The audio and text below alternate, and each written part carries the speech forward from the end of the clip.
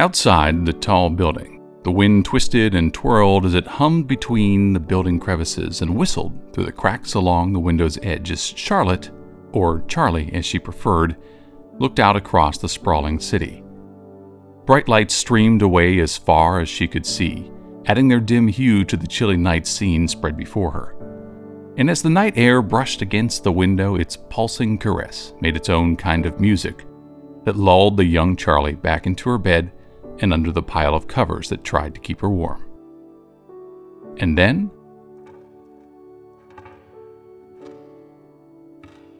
and again at the window. Rubbing her weary eyes, she rolled toward the wall, willing the intrusive notes to go away. Oh, what could it be? Her apartment was so far up, even birds rarely came to visit. This time, she pushed the covers back and rolled herself upright in bed, swinging her legs over the side in one motion, letting her feet come to rest on the soft moss that grew thick at the foot of her bed. What? A small bird rested on her nightstand, pulling at the little necklace she had set there as she did every night. Oh, sorry there.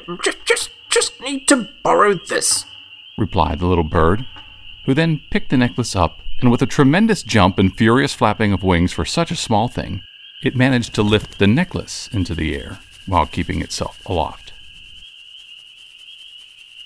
It seemed as though its eye twinkled at her as it dipped and flipped about under the weight of the necklace, as it flitted away through a forest of tall trees. Hey, stop!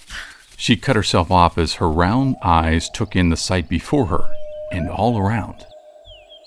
Aunt Nani? Aunt Nani? Only the faint echo of her voice replied. Well, this is just a silly dream, she said with a firm nod, trying to convince herself before diving back beneath the covers piled on her bed. I just need to wake up. Just wake up. This voice was not her own, and for a moment she remained hidden beneath the pile of covers. Again. Just wake up. The voice repeated itself once and then again. Just wake up. Just wake up. Just wake up. You don't need to keep saying it.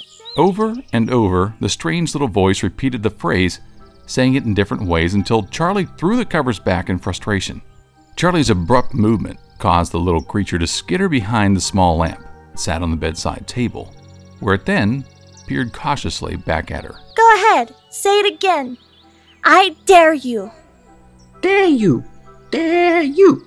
Dare you. Dare you. Forgetting her unease, Charlie shuffled a little closer toward the nightstand while remaining on her bed. You're a funny little thing, aren't you? You're funny. You're funny. You're funny, the little creature replied from behind the lamp. With a sniff, Charlie decided to hop off the bed and onto the cool mossy ground.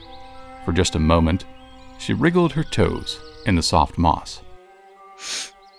But not very bright, apparently. Very bright. Very bright. Very bright, the little creature responded, moving itself to keep the lamp between them. Well, I suppose you don't know where we are, said Charlie as she surveyed the thick forest surrounding them. What a silly dream I'm having. Why, the next thing you know, the trees will be talking too. Oh, the trees don't talk, spoke another voice from directly behind her. It was so sudden in the silence that Charlie jumped a little as she spun around.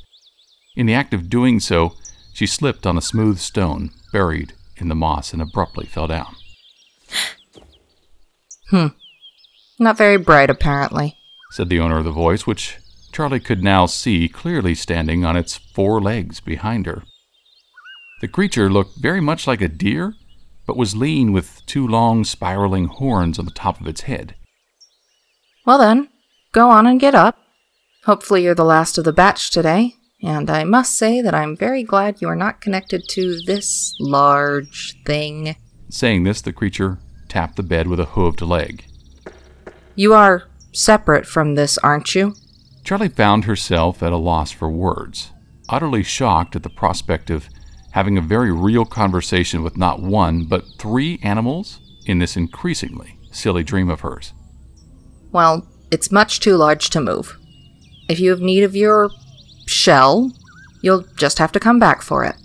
We can't be sitting out here all night long after all. And with that, the creature walked gracefully around the bed, passing Charlie as it headed down what appeared to be a faint path of moss that stretched deep into the wood. You can't just leave me! Charlie was a bit surprised by the emotion in her voice.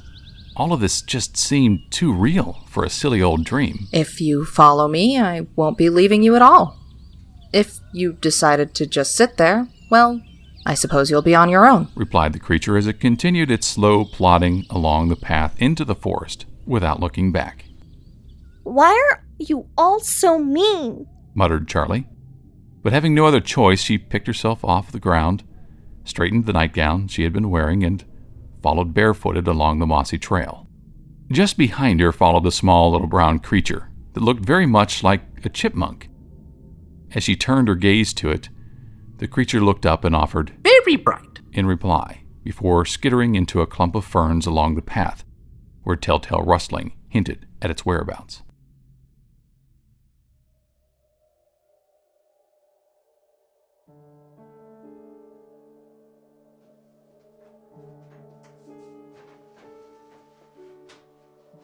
Joan Williard Stewart, or Noni, as the children called her, was exhausted as she stooped over the pile of dishes from the evening meal.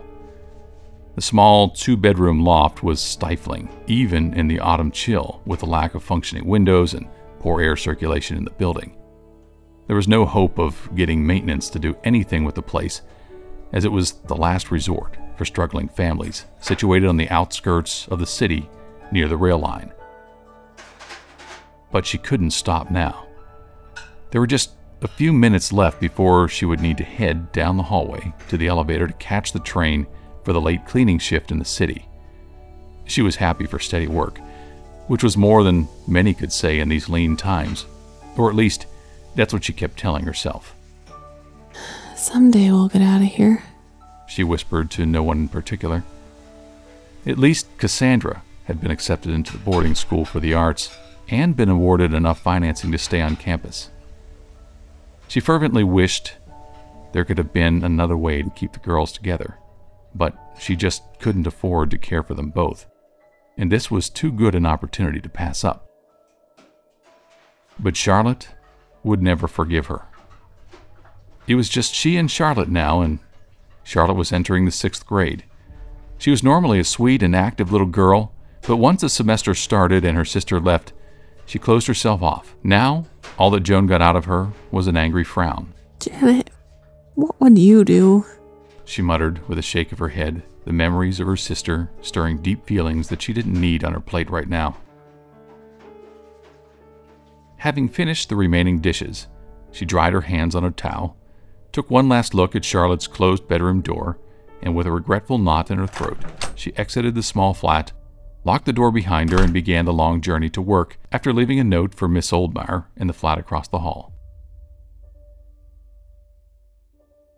Stooping unnoticed near the maintenance closet down an adjoining hall, the chief maintenance technician fumbled through his tool bag before withdrawing the needle-nose pliers. The blue rubber on the handle was nearly worn through, looking much like he felt. Keeping this old building working was fighting a losing battle.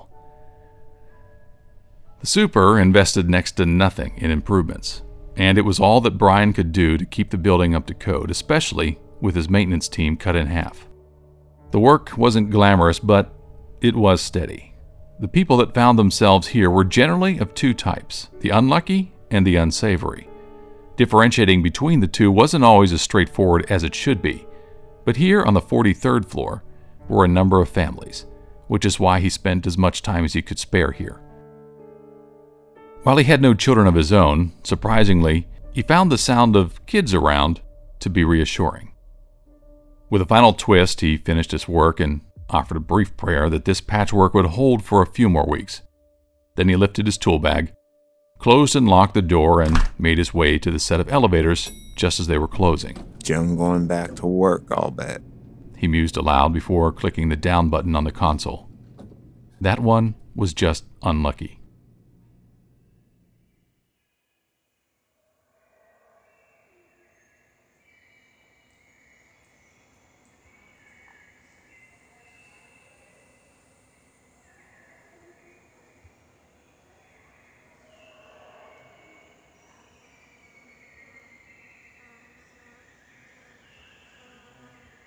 I will not go a step further, Yelped Charlie as she stubbed her toe for the umpteenth time on yet another hidden route in this rapidly darkening forest. Great trees rose steeply on every side, creating a lofty canopy that entirely closed off what should have been the night sky. At the pronouncement, the agile creature that looked very much like an antelope paused before turning its head back to look at her with one great brown eye.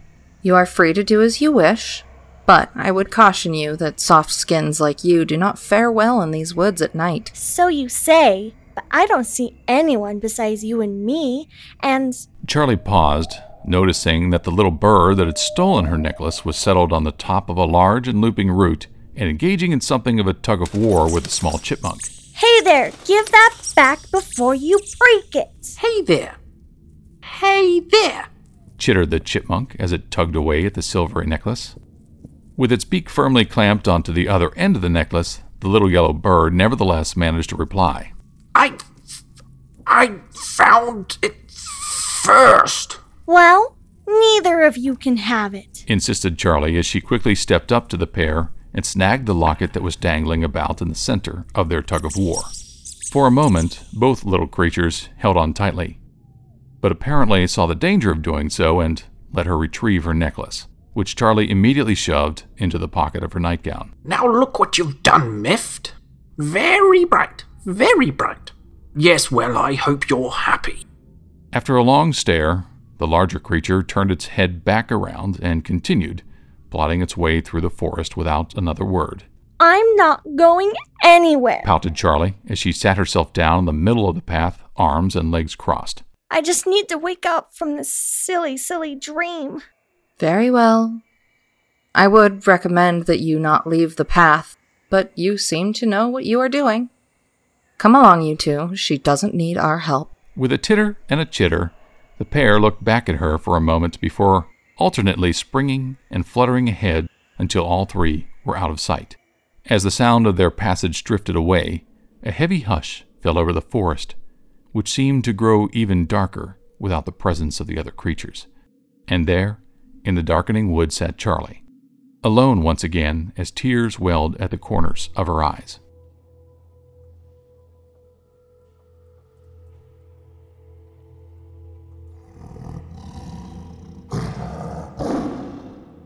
Another human child has arrived. Shall I collect this one as well? After a moment, the huge form of a white tiger padded soundlessly into the open space, framed by 8 massive stones. Each stone bore its own crudely shaped mark etched eons ago onto their inner facings. Perched atop a great stone slab that lay at the center of the enclosure, a giant blue heron continued its work, making small, precise markings on a thin slab of slate with a large pointed crystal that was affixed to a toe on one taloned foot. Oh? A few moments passed with only the sound of the crystal against stone. Then, the heron settled the crystal-taloned foot down before taking the slate into the other foot and offering it one-legged toward the massive tiger that sat framed in a single beam of moonlight. Take this to the wolf pack. Again, the precise voice of the heron pierced the stillness of the space and echoed slightly from the great stones. I am no errand runner.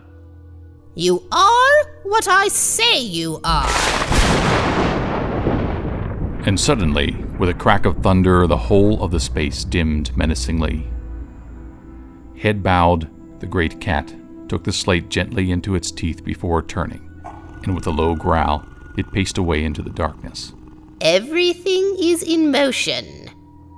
Now, we must be very, very precise. With this, the great heron swiveled back to the center, lifting another slate from the stack but sat on the stone slab and once again picked up the crystal and began making short, precise strokes.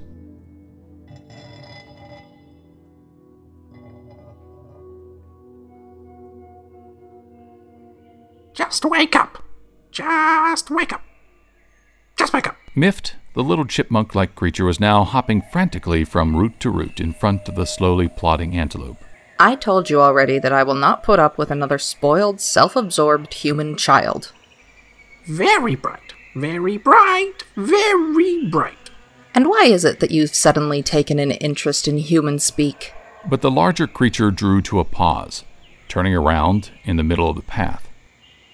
If you insist, take your brother back with you and try to bring her along.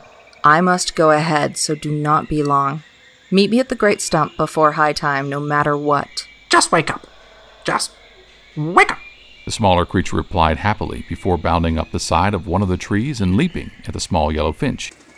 Hey, there, hey, you careful. You nearly ruffled my feathers, Mift. Yelped the finch as it dashed up into the air just in time. Just wake up. Just wake up. Mift responded as it bounded down the tree and back along the mossy trail. Oh, Mift, what are you getting us into now? Twittered the bird before flitting off after the other. Before long, the pair found their way back along the trail to the spot where they had left the young human girl, but to their dismay, she was nowhere to be seen. Quickly sniffing about the impression she had left on the ground, the small chipmunk bounced this way and that before leaping off the trail, presumably following a set of tracks it had found. Mift, don't you go far. You know this is a dangerous part of the wood. Mift, I say, come back here before you get yourself into serious trouble. But the small creature had already bounded well out of sight. Oh, bother. Oh, bother. And she took the key with her, too. Adeline will not be pleased. Not pleased one bit. He noted while dipping and diving in the direction his young companion had just gone.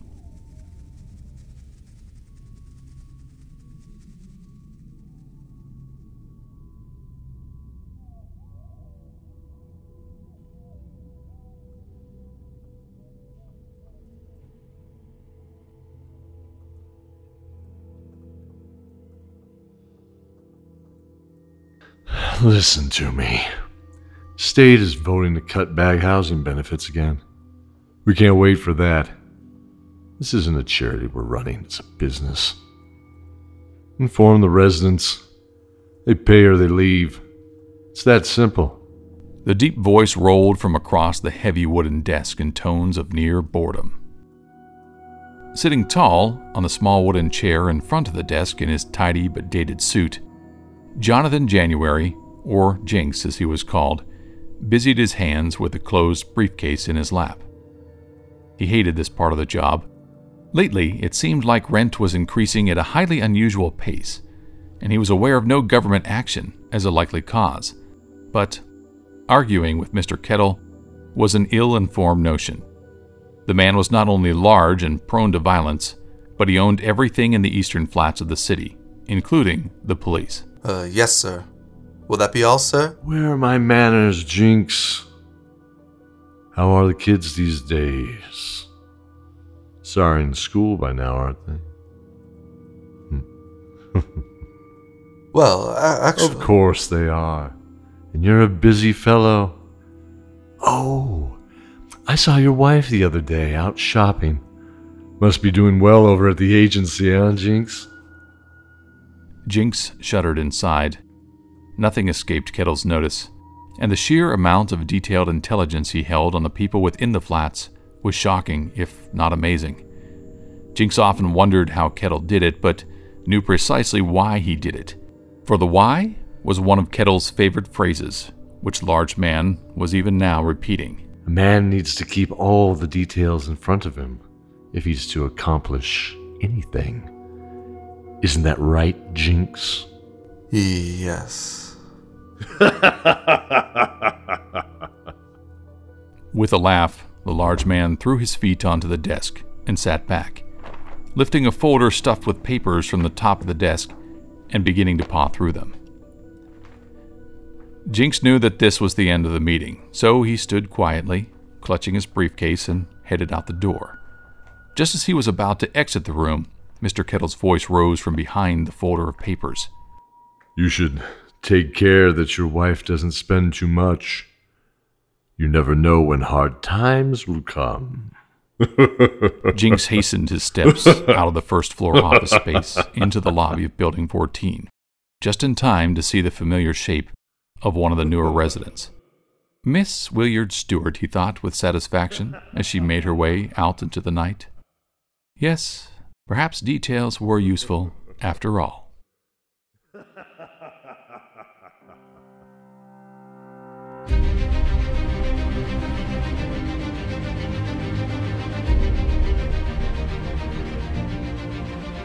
The part of Charlie is voiced by Jolene Fresquez from Dice Tower Theater. Salazar the Yellow Finch is voiced by Brad Zimmerman from The Gigantic Adventures of Jeff and Simon. Mift the Chipmunk is also voiced by Brad Zimmerman from The Gigantic Adventures of Jeff and Simon. Adeline the Antelope is voiced by Alexandria Young Ray from Pomegranates and Pitchforks. Marvelous the White Tiger is voiced by Mike Atchley from Dice Tower Theater. Millicent the Great Blue Heron is voiced by Carrie Coelho from Elderberry Tales. Joan Willard Stewart, Charlie's aunt, is voiced by Nikki Richardson from Top of the Round. Brian Burke, the maintenance chief, is voiced by Jordash Richardson from Top of the Round. Jinx January, the building manager, is voiced by Kenneth Eccles from Podcast Reviews Podcast. Mr. Kettle, the landlord, is voiced by Mike Atchley from Dice Tower Theater. Jeremy, a fruit bat, is voiced by Daniel Nichols from the Happy Go Lucky Podcast. Old Pete, the Kakapo, is voiced by Sean Yates from Kid Cryptid. Crafton, the Kia, is voiced by Kenny from A Necessary Evil. Ferris, the Wolf, is voiced by Carrie Coelho from Elderberry Tales. Miss Fillmore, the child services worker, is voiced by Alexandria Young Ray from Pomegranates and Pitchforks. Miss Oldmeyer, the caregiver, is voiced by Bob Eat from the Drive With Us podcast. Rupert Kurtzman is voiced by Jordash Richardson from Top of the Round. The Stone Lieutenant is voiced by Nikki Richardson from Top of the Round.